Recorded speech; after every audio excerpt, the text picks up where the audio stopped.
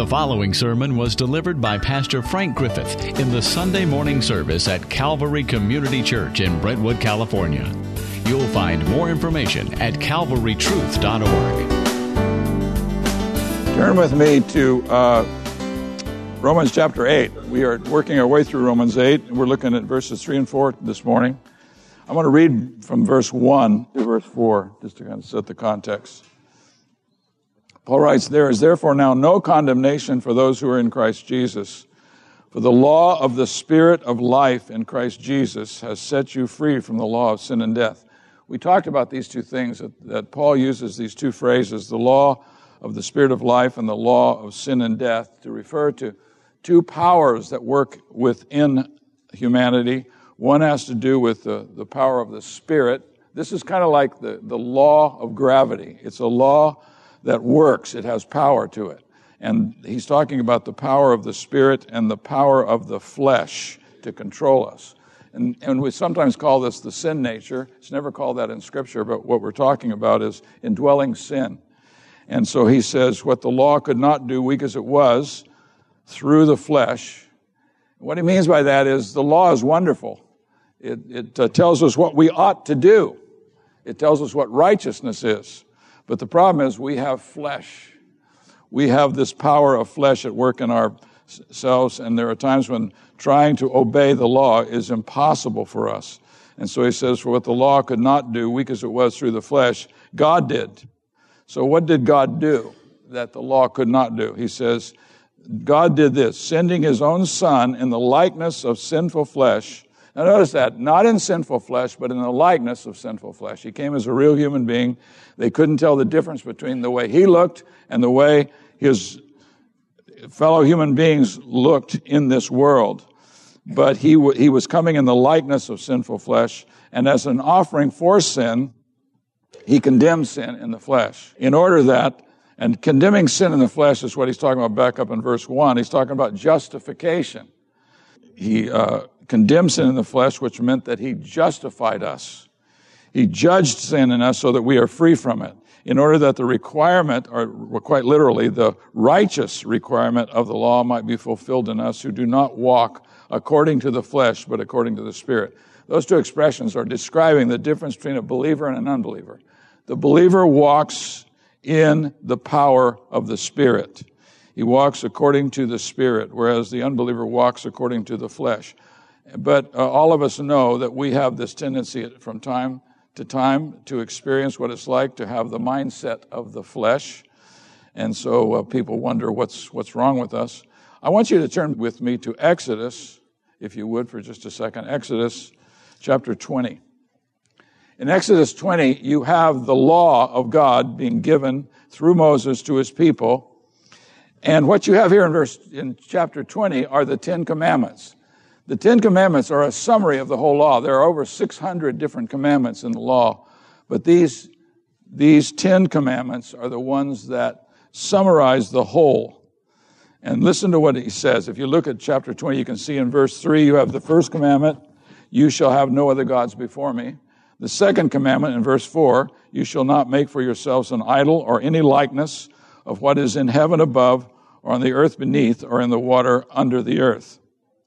The third commandment is found in verse 7. You shall not take the name of the Lord your God in vain, for the Lord will not leave him unpunished who takes his name in vain. The fourth commandment is in verse 8. Remember the Sabbath to keep it holy. And they kept the Sabbath because God, when he finished his work of creation, rested on the seventh day. And so it was a day that was considered holy, and they were to rest on the seventh day. The seventh day, of course, is Saturday. He says, 6 days you shall labor and do all your work, but on the seventh day is a Sabbath of the Lord. Now, Jesus Christ is our Sabbath. We rest in Christ. And this is what the book of Hebrews tells us. We have come to rest in Jesus Christ, not just on the seventh day, but all the time. Our rest is in Christ Jesus. And then down in verse 12, you have the fifth commandment, honor your father and mother, that your days may be prolonged in the land, talking about the promised land that they were being taken into. Your days may be prolonged in the promised land which the Lord your God gives you. And then the sixth commandment is in verse 13, you shall not murder, you shall not commit adultery, is the seventh. in verse 14. In the 15th, in verse 15, you have the 8th commandment, you shall not steal. In verse 16, you have the 9th commandment, you shall not bear false witness against your neighbor. And in verse 17, you have the 10th commandment. This is the one that Paul said, I did pretty good until I got to the last commandment. And this is the last commandment. You shall not covet, which means you shall not crave after anything that is not yours. One of the problems we have as creatures in this world is that we don't love God but as much as we love His creation. We love His creation. We seek after His creation more than we do Him. There's so many things in His creation that we want to possess, but we're not as committed, and this is what we are told several times in the Word of God. This is one of the problems that we have. We think we love God, but we actually love His creation more than we love God. Let's turn back to Romans. Romans chapter 8, in verses 3 and 4. For what the law, and that was the law I just read to you, the 10 Commandments, which is a summary of the over 600 commandments that were given to the children of Israel. For what the law could not do, weak as it was through the flesh. What was weak about the law? It's a perfect law. God created it. But what is weak is our flesh. Isn't it amazing how the law, when I read those commandments, they actually incite us to want to say, I don't agree with that. God gave them these commandments, but it's weak. The law is weak because of our sinfulness. God, He says, what the law could not do, weak as it was, God did. What did God do? God did what the law could not do. God sent His own Son in the likeness of sinful flesh, and as an offering for sin, He condemned sin in the flesh. The law couldn't do that, but God could, and He did it. And then in verse 4, in order that the righteous requirement of the law might be fulfilled in us who do not walk according to the flesh, but according to the Spirit. You have a little handout in your bulletin, and it has these three points on it, and that is, the title of the sermon is, what is it that the law can't do and that God did? The first is, the law can't remove our condemnation. It can't justify us. Now, justification is a big word, and it's one of the primary doctrines of Christianity. Justification means when God declares a person to be absolutely righteous in His eyes because they simply put their trust in Jesus Christ. A person who puts their trust in Christ is said to have been justified by God. He declares them to be absolutely right with Him. Now, the law couldn't do that because we break the law. We violate the law, but what God has done is He has declared us to be righteous because we have put our faith in Jesus Christ. He imputes our sin to Christ and Christ's righteousness to us. That's called the great exchange by some. And we're told this in 2 Corinthians chapter 5, verse 21. If you remember, it says, God made Him who knew no sin. He made Him who knew no sin. And He's talking in the context, this is God who is doing this. God counts His Son, who knew no sin, to become sin on our behalf, that we might become the righteousness of God in Him. In other words, that's called the great exchange, that all the sin in our life was imputed to Christ, and all of His righteousness was imputed to us. And so we stand righteous before God. Now, this isn't fair. It's what God has done. God has declared every believer to be right with Him. And a lot of times we look at somebody who says they're righteous and that they are justified, and we get a little bit jealous. We think, wait a minute, I think I'm a little bit better than you. I think I'm more careful about the way I live and the things I do and the commandments of Scripture. Why are you considered to be righteous? The same reason you are. Not because you keep the commandments, but because you have put your faith and trust in Jesus Christ. That's why you're righteous. A person is righteous not because they've obeyed all the rules. They're righteous in the eyes of God because they have rested their faith in Jesus Christ. I've said this over and over again. There's nothing that you can receive from God through merit. You can't deserve anything you receive from Him. The only way you can receive anything from God is by faith. It's trust. He makes you a promise and you believe it. Remember the Philippian jailer in Acts 16 when Paul and Silas were in jail and there was an earthquake and all the doors flew open. Well, a jailer a person who was responsible to keep these prisoners in the jail, if they were to escape, they would kill him. It was a brutal kind of law, wasn't it? If they got away, he was the dead man. And so Paul hears that he is very upset. He thinks all the doors have flown open and everybody's left. And so he's really worried about it. And so Paul says, don't harm yourself. We're all here. And then the jailer says this to Paul and Silas. What must I do to be saved? And you wonder, why would he ask this? Because he had heard the message that Paul had been preaching in this city, in Philippi. And so he sees the evidence that this is a supernatural relationship that God has with the living God. And so he says to him, so what must I do to be saved? And Paul said, believe on the Lord Jesus Christ and you shall be saved. Now that's grace. That is you simply believing on Christ, putting your trust in Christ, and you receive salvation. You receive forgiveness and a declaration that you are a righteous person in the eyes of God. Amazing. This is what grace is all about. Unmerited favor.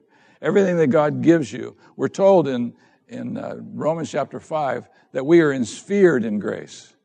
Now what it says is we are in grace. We've been moved over into grace. So we're in grace. Well, that means we're ensphered in it, right? All of God's dealings with the believer is based upon grace. And what is grace? Grace is God giving himself to you freely. God freely gives of himself to you. And when you put your faith in Jesus Christ, you receive righteousness.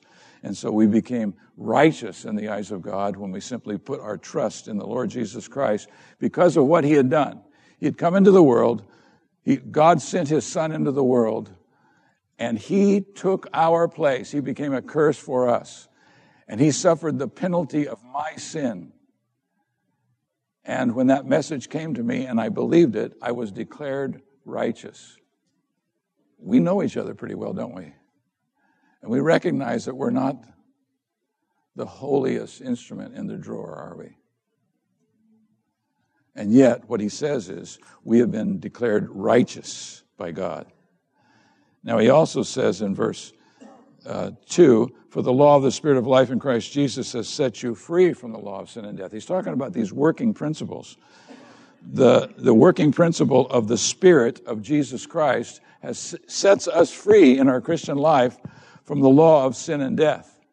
I don't have to be dominated by the power of sin in my life because of what Christ has done. And that's what he's talking about here. This is sanctification. It means doing the right for God. This is harder than being a righteous person with a sign of righteousness over your record. Maybe you have a little plaque and you put in that little plaque that I was born again on October the 4th, 1943, and so now you are a righteous person. But what about when it comes to, I've been sanctified? God is sanctifying me. In fact, we're told in Romans chapter 6 that the way that we are sanctified on a daily basis is when the very fruit of the Spirit of God is being produced in us, and it's changing us. It's absolutely transforming us, changing us. And so what the law could not do, weak as it was it could not justify you. It couldn't remove your condemnation. That is the judgment against you. Only Jesus Christ can do that. Secondly, it couldn't conquer the flesh. It couldn't sanctify you. It couldn't empower you to do what is right. The law can't. The third thing is, and most important of all, it cannot give the Son glory for these two glorious works, sanctification and justification. And what God wanted to do, he had a plan that he wanted his Son to be glorified for our justification and our sanctification. The Christian gospel proclaims that you can be absolutely right in the eyes of God by simply putting your trust in Jesus Christ. Guess who gets the glory? It's not you, it's Jesus Christ. You see?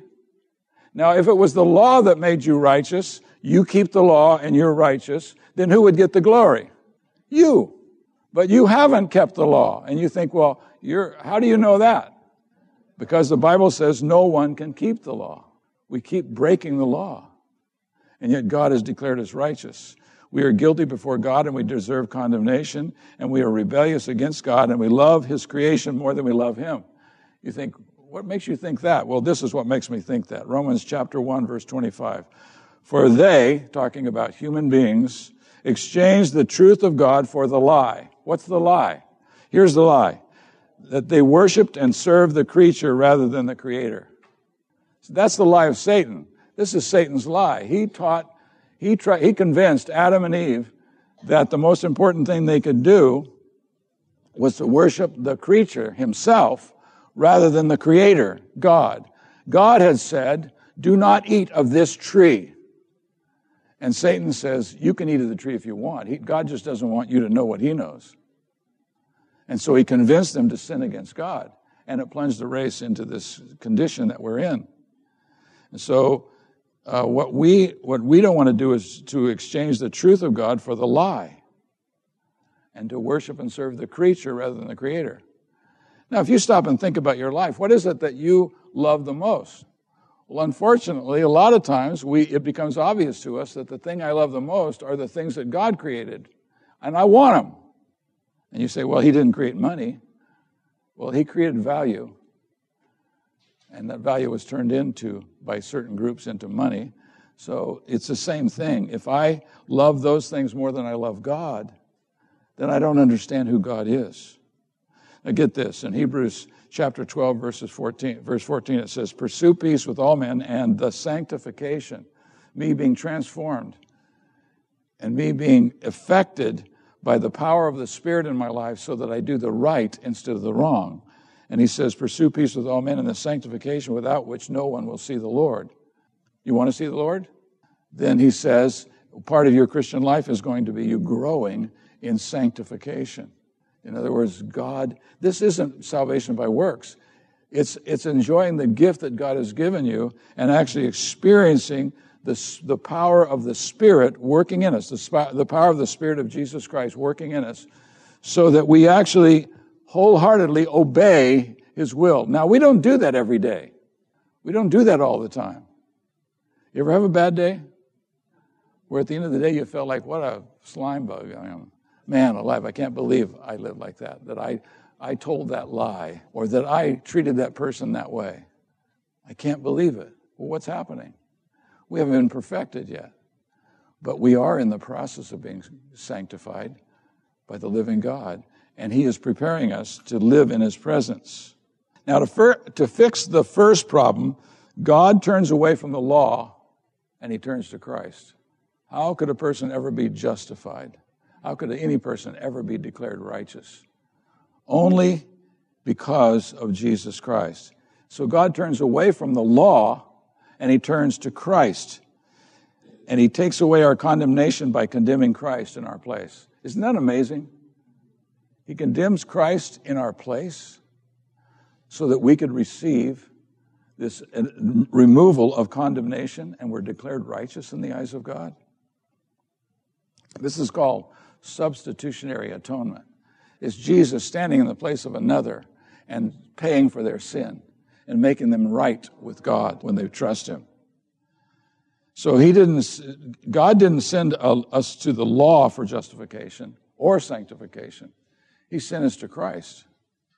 It's only Christ who can give us those two things. He can give us justification and he can give us sanctification. This is the liberating work of the Spirit of Jesus Christ. In Christ, God has already condemned sin, and he makes it clear that the law cannot accomplish what God is accomplishing by sending his Son into this world. Christ came into the world to do what the law could not do because it was weak through the flesh. If I was to say to you, I have an offer for you, and here's the offer. If you will keep the law perfectly, you will have eternal life. Now, I'd hope you would all say, you're crazy. You can't make that offer. Only God can do that, and God hasn't done that. But see, what we have come to understand is that Jesus Christ became a substitutionary curse bearer, and my curse was placed upon him, and his righteousness was placed upon me. The law can't give the Son the glory for justification, and sanctification. If the law was able to sanctify and glorify a person and justify them, then you would get the credit because you kept the law perfectly. I just read you the 10 Commandments, but there's about 613 different laws that were given by God to his people. And let me tell you couldn't get to the third without saying, I've broken that law. Well, it's too late for you then. Except God has another plan. And that plan is to save you by you simply putting your trust in Jesus Christ. Listen to Romans 5, verses 20 and 21. It says, the law came in so that the transgression would increase. What? God gave the law so that the transgression would increase? But where sin increased, grace abounded all the more. Do you know where that's at? You know when that happened? When sin increased to the point that grace increased. It's called the cross of Jesus Christ. You probably saw it in the movie.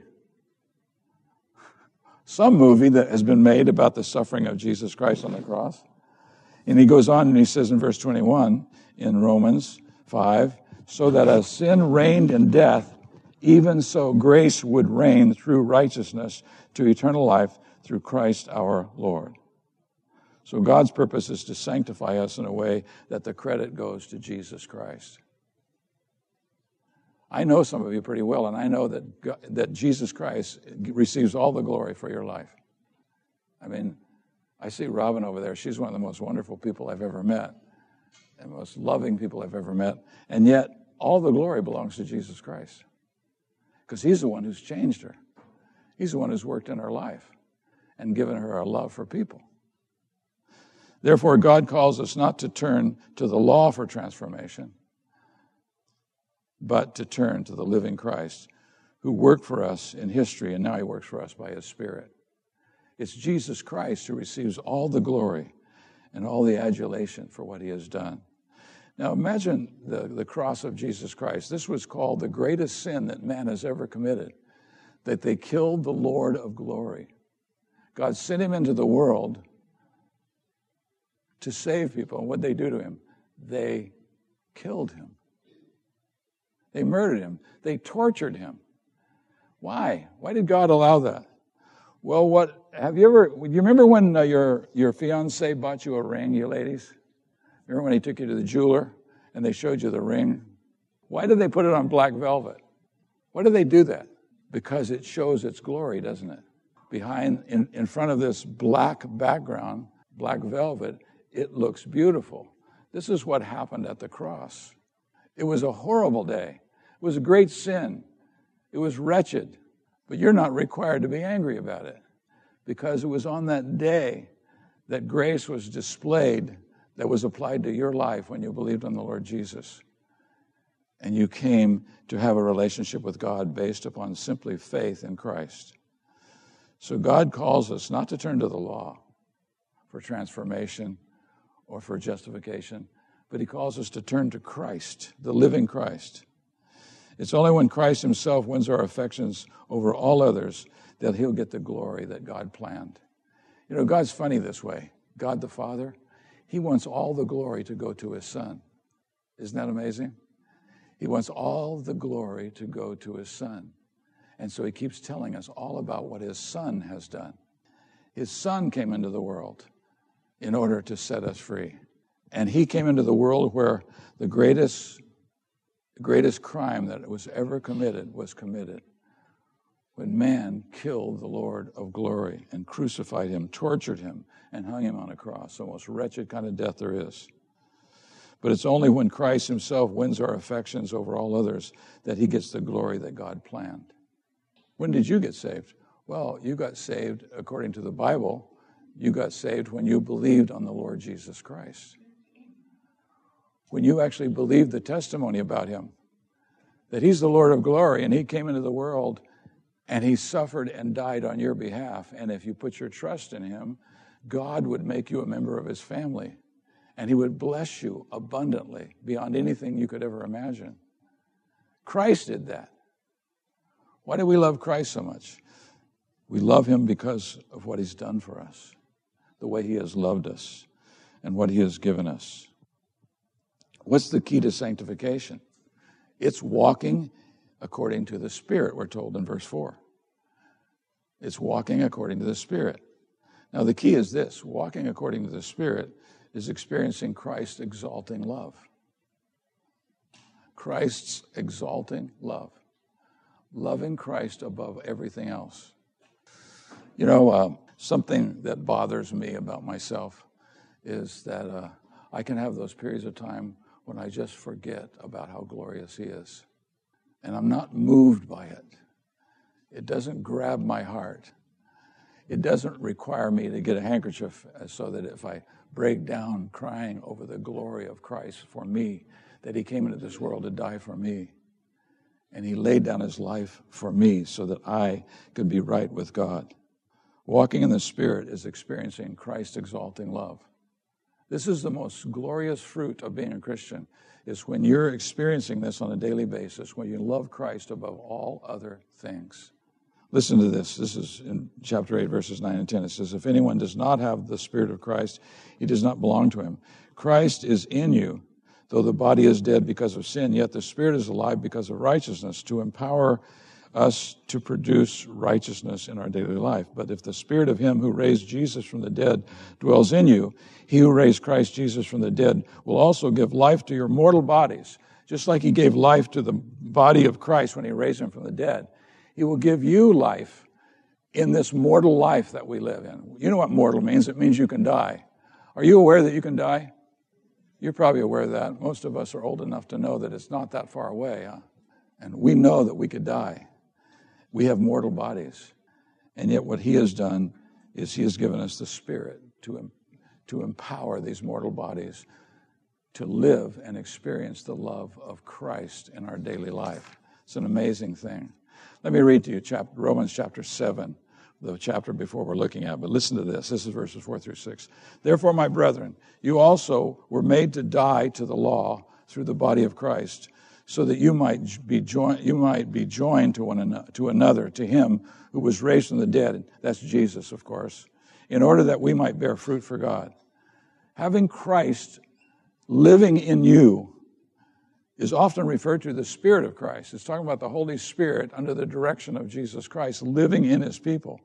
For while we were in the flesh, the sinful passions which were aroused by the law, these commandments, I read you 10 of them, those commandments that aroused us to sin, they were at work in members of our body to bear fruit for death. But now we've been released from the law, having died to that by which we were bound, so that we serve in newness of the Spirit and not in oldness of the letter.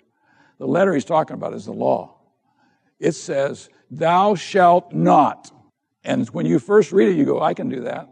You'll discover that the law of God will always be master over you, because the letter kills, but the Spirit makes alive.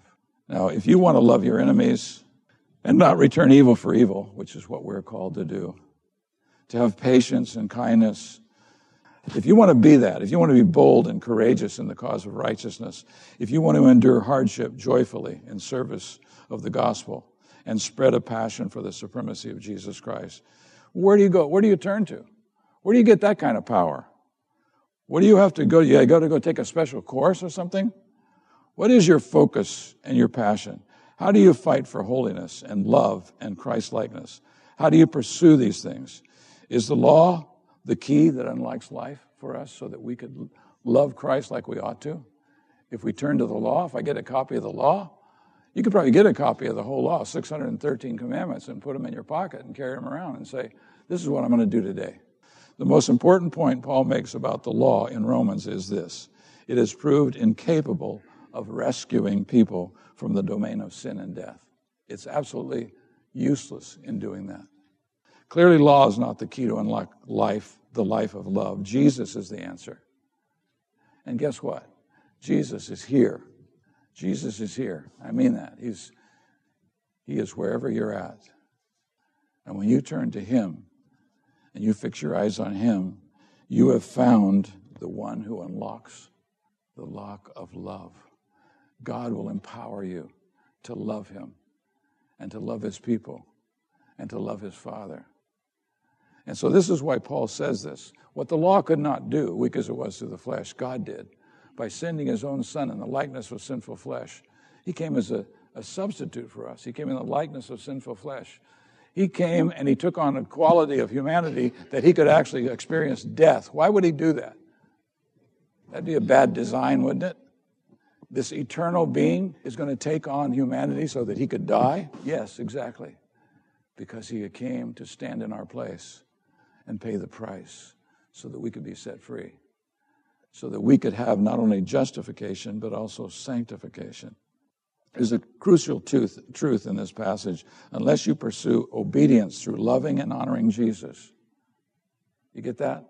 Unless you pursue loving Christ, loving the Father, by honoring Jesus, you won't get the transformation, and he won't get the glory. Isn't it going to be something when you stand before Christ, and you're going to be standing there, and somebody's going to say, is this the one that has changed you? Is this the one, this Jesus, is he the one that transformed your life? Wouldn't that be a happy moment for you? Have you ever had somebody say that? You know, Christ has really had an impact on your life, hasn't he? One time in my life, I had a guy say to me, I was trying to share the gospel with him, he was a friend of my cousin's, and so I'm really working hard at trying to get him to listen to the gospel message. And he says to me, you really believe that, don't you? I thought that was the greatest thing anybody ever said to me about myself, because I really do believe it. And I know you believe it. I know you believe that it's because of Christ that you are right with God. Not because you're such a good person, but because he's such a good Savior. He's able to save even people like us. Isn't that great? And I want you to know, we're going to be looking at, in these next few weeks, we're going to see how this power of God through Jesus Christ is working even today in us. He is continually working in us today so that we can display the power and the glory and the righteousness of Jesus Christ. He wants you, he has made you, rather I should say, he has made you to be a witness for the one who died for you. He has made you to bear witness to the truth of who Christ is. Let's pray. Our Father, we are humbled by this truth because we recognize that there's nothing in us that would have ever caused you to justify us and to sanctify us.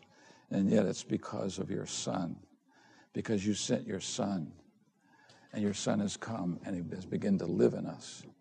And we rest in him. We thank you for that. And as we leave this place, we pray that you would help us to open our mouths and declare the truth about Jesus Christ. Give us opportunity, Father, we pray, today to speak for him, to tell the truth about him. What a glorious Savior. I pray if there's anybody here who doesn't know Christ, who's never experienced justification, having been declared by the living God to be absolutely righteous. If there's anyone here who's never experienced it, I pray that their hearts would be open. They would receive the Lord Jesus Christ, the one who's able to save and make whole and to keep. And we thank you for that. So we pray that you would do that, Father. In the name and for the glory of your Son, we pray. Amen. To respond to this message or learn more, please visit calvarytruth.org.